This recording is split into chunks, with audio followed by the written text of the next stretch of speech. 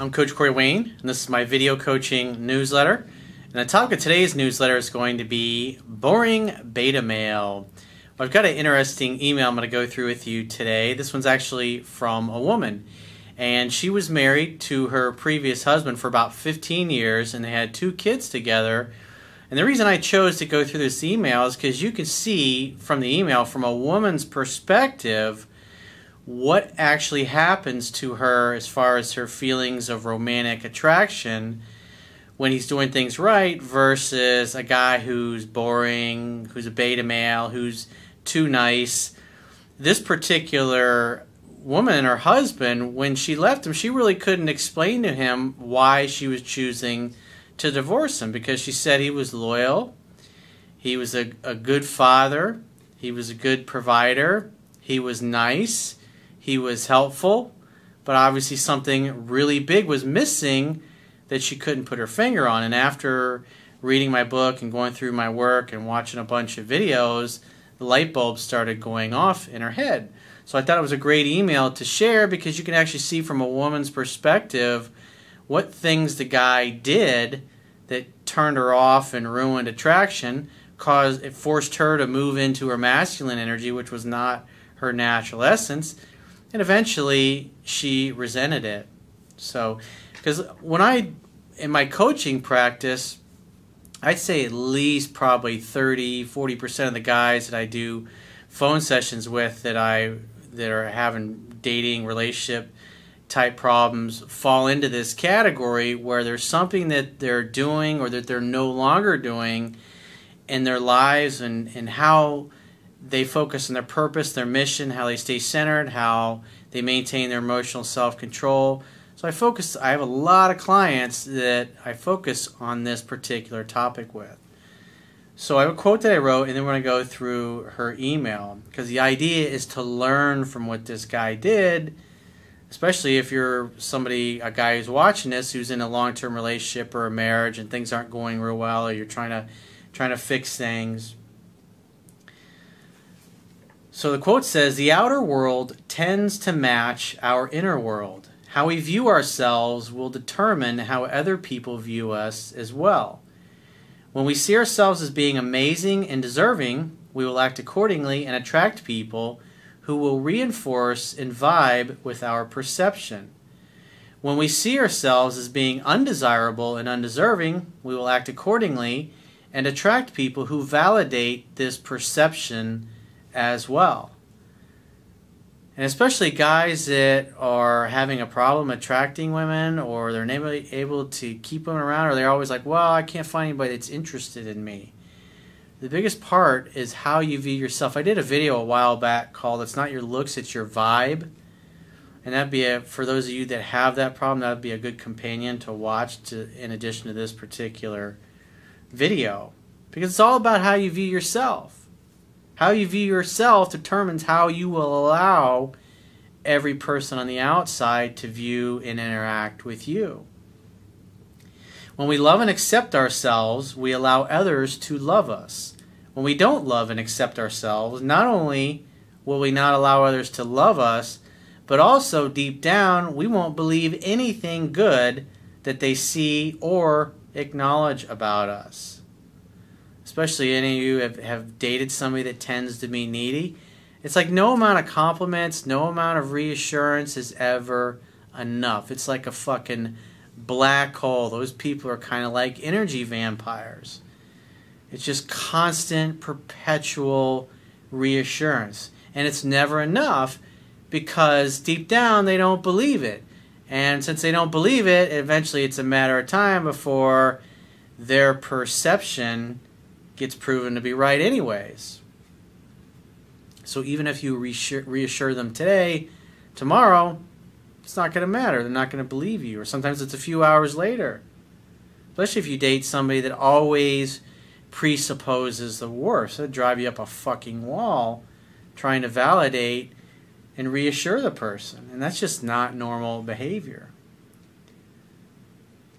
We push away those who are not in harmony with our self-perception and attract those who are.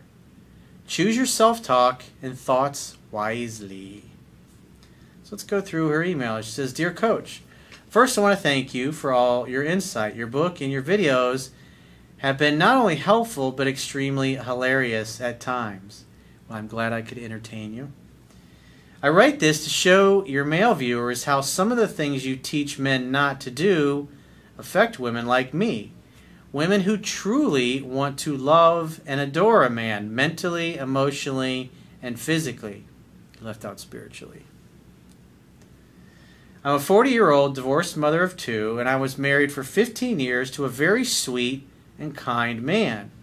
But as you explain over and over to your viewers, he put himself right in the friend zone. He never felt that he deserved me, so eventually I had to agree with him." I'll give you an example. Like for me, when I was younger, because I grew up in a family where there's just emotions weren't expressed, affection was not freely given or received. It just, you never heard the words "I love you." You didn't get hugs. When my grandparents would come over, my aunts and uncles would come over, my grandfather would reach his hand out, he'd shake my hand, and just like some of the neighbors coming over, you know. There's no hugs, there's no "I love you," it's just none of that stuff. And so when you grow up and you're little and you want to be loved, you want to be hugged, but you mostly just kind of get ignored, or you get yelled at when you do something wrong, over time, as a little kid, you start like, well, what's going on here? Why don't I get the hugs? Why don't I get the attaboys? Why don't I hear "I love you"? Eventually, whatever you focus your brain on, it's going to find an answer. And so what happens is you start to look for reasons why you're not loved or lovable.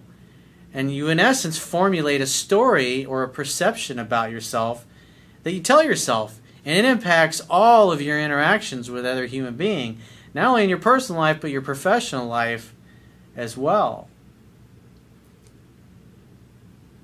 And, you know, for me, like especially like in dating in teenage years, I didn't have any, I had to fumble through it and go through it. So if you have a self-perception that you're carrying around that you're not deserving, you're not loved, you're not lovable, there's something wrong with you, and it's just a matter of time before everybody else finds out what that something is, and they discard you and they treat you coldly. And for me, because I believe that about myself, it would cause me to continue to interact with other people, not only in my dating life, but also friends that I would have that would not treat me very well. Because I didn't have a very high perception of myself, I tolerated it and put up with it because, again, it validated the way I viewed myself.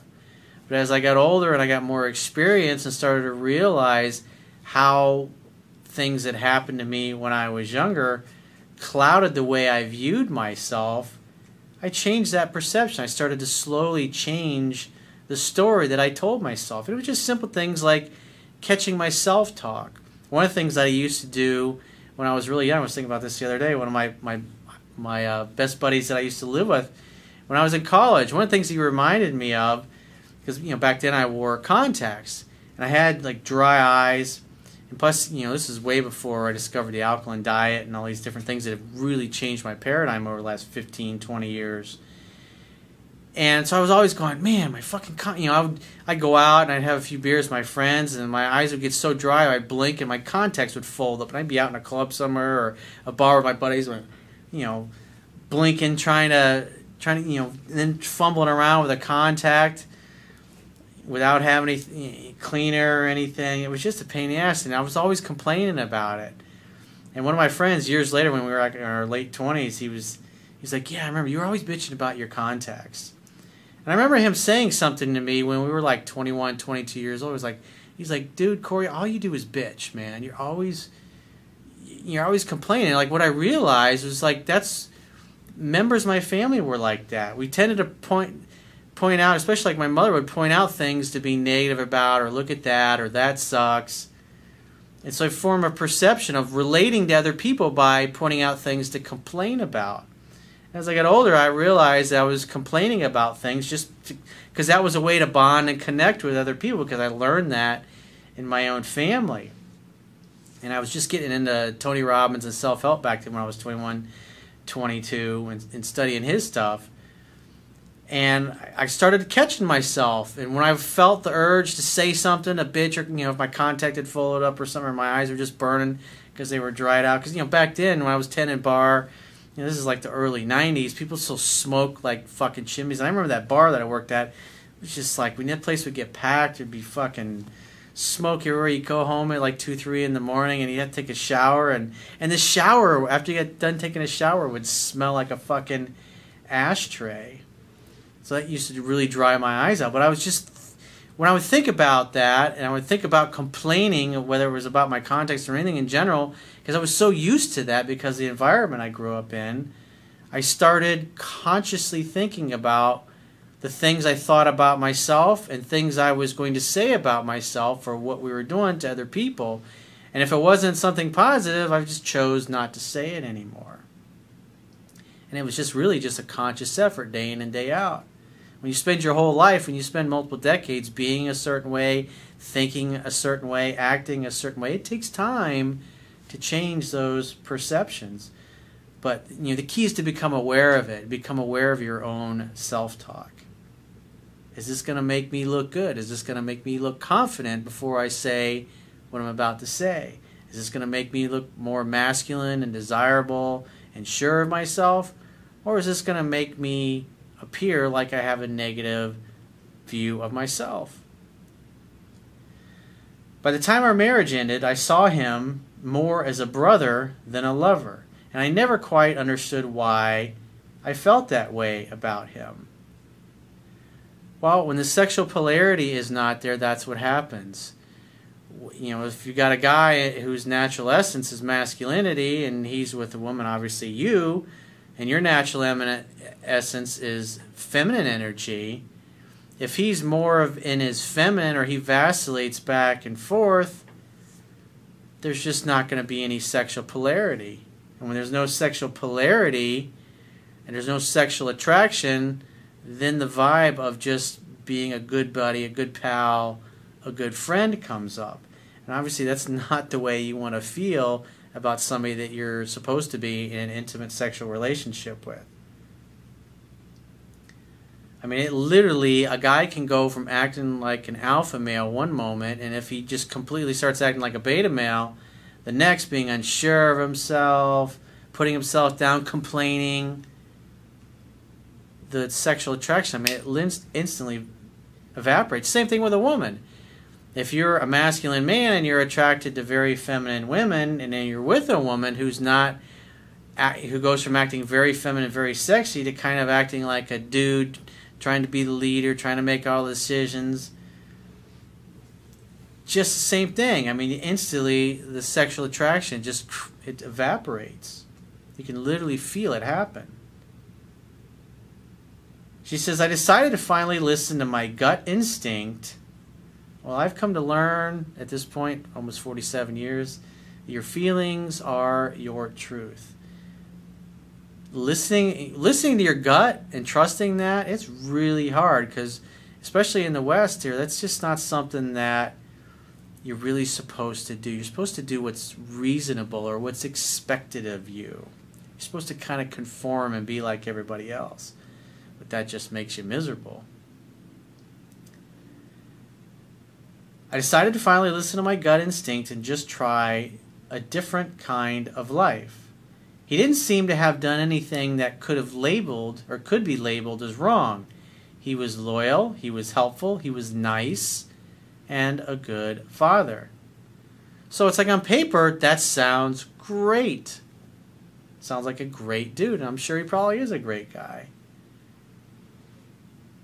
So what's the reason for the feelings not being there? Let's take a closer look. Even though he still demanded an explanation for the divorce, I could not give him any specific thing that would make sense to him or to me. On the surface, he was the perfect man by romantic comedy standards, and I felt like a failure for not being able to be in love to this very nice, attractive man. Again, if the dude's not centered in his masculine energy, it's just not going to be there. During our marriage, I became his best friend. He had no other friends. his shrink. He suffered from depression and a lack of self-confidence, and so did I. I was his cheerleader, and I convinced him to get his master's degree. I was his nurse. I was his mom. I was his everything. So instead of being an equal and a teammate and a partner, he made you his mommy. He made you his nurse. He made you his therapist. Probably sought approval. Wanted you to tell him what to do. More than likely, he probably had a kind of a domineering mother. And if his father was around, the father was probably dominated by the mother. That's what I saw in my family. And when you see that in your family, you're just like, well, I don't want to rock the boat. Don't want to piss anybody off. Just go along with everything. I'll be a people pleaser. Women love a man who has a fucking spine, who stands up for himself and just simply says, no, I don't want to watch that movie. Or, no, I don't feel like sushi tonight. No, I don't feel like pizza tonight. No, I don't feel like Italian tonight. Let's do this or let's do that. I went from being a very sexy woman to a very unhappy and frigid one who had to think and operate like a man. Still, I chose to engage in sex to preserve and build up his fragile ego. I hoped that all this love would eventually turn him into the man I really needed and I really wanted. A strong and confident man who I could adore and rely on and have amazing, playful sex with. So in other words, you tried to fix him. I'll make him better. He's a great guy. He's got so much potential. A little bit of this, a little bit of that. We all do that. All of us men and women, we tend to think, well, they're not really quite where I want them to be, but just a little bit of axle grease, a little bit of Bondo, some bungee cords, some rubber bands, some duct tape, fix that guy right up. You either love somebody as they are and the way they are and assume more than likely they probably aren't going to change too much, and you accept that that's the way they are, or you keep searching until you find somebody who is. I mean, think about it from a job perspective. If your job sucks, you can either suck it up and put up with it, or you can be on the side in your free time, be looking for a better job, or be working to acquire skills on the side, going to school or something along those lines to improve your skills and increase your value proposition as an employee so you can go out and get a better job and actually do something about it. After all, he was the father of my children, but like you say, a woman doesn't want to teach a man how to be a man. I lost a lot of respect for him and secretly resented him for being such a pussy. That's as predictable as the sun coming up in the east and setting in the west. My breaking point came when I decided to go to respiratory therapy school to help our financial situation. The pressure of school, plus taking care of 2 small children, and falling asleep almost every night, listening to him talk for hours about his job, took a huge toll on me. Yeah, it's making you his therapist, his mommy, not attractive. Eventually this shit wears you out. I felt like I had 3 children instead of 2. I became deeply depressed and suicidal at the thought of being in this marriage for the rest of my life. And that last sentence, that thought that's where most people are in life. Most people major in minor things. Like Tony Robbins says, they kind of dabble their way through life, never really mastering anything in particular. If you don't think you're worthy and deserving of getting up every day and doing something you love for a living, you're going to make excuses for your shitty job or your shitty relationship or the fact that you're out of shape or the fact that you don't have enough money. But if you're dissatisfied with it and you've reached the point where you're like, I've had enough of this shit, I'm going to do something to change this, and you decide to do something about it, and then you actually take action, that's what's going to influence where you end up 5, 10, 15, 20 years from now. It's like, you know, if you think about it, for those of you that have been following me for a while and you go and you recommend my book to, say, 10 of your friends, if you think about it, how many of those friends are like, yo, what is that book? And they actually go out and get a copy of it. If you tell 10 people, maybe 1 or 2 of them will actually do it. And the others will be, oh, yeah, I had a time. Oh, I got money. Or, oh, yeah, I wrote that down. I think I lost a piece of paper. What was the name of that book again? It's like until people are really experiencing pain, in other words, they get to a point where shit's just not working for them anymore, they're just not open to it. So all you can do is, it's like, you know, because I talk a lot about juicing vegetables and being healthy. It's just like in my own family, just constantly reminding my own family members and my own friends about that. Buying, you know, where's the juice? Did you make any? Oh, I didn't. No, I didn't go to the store this week.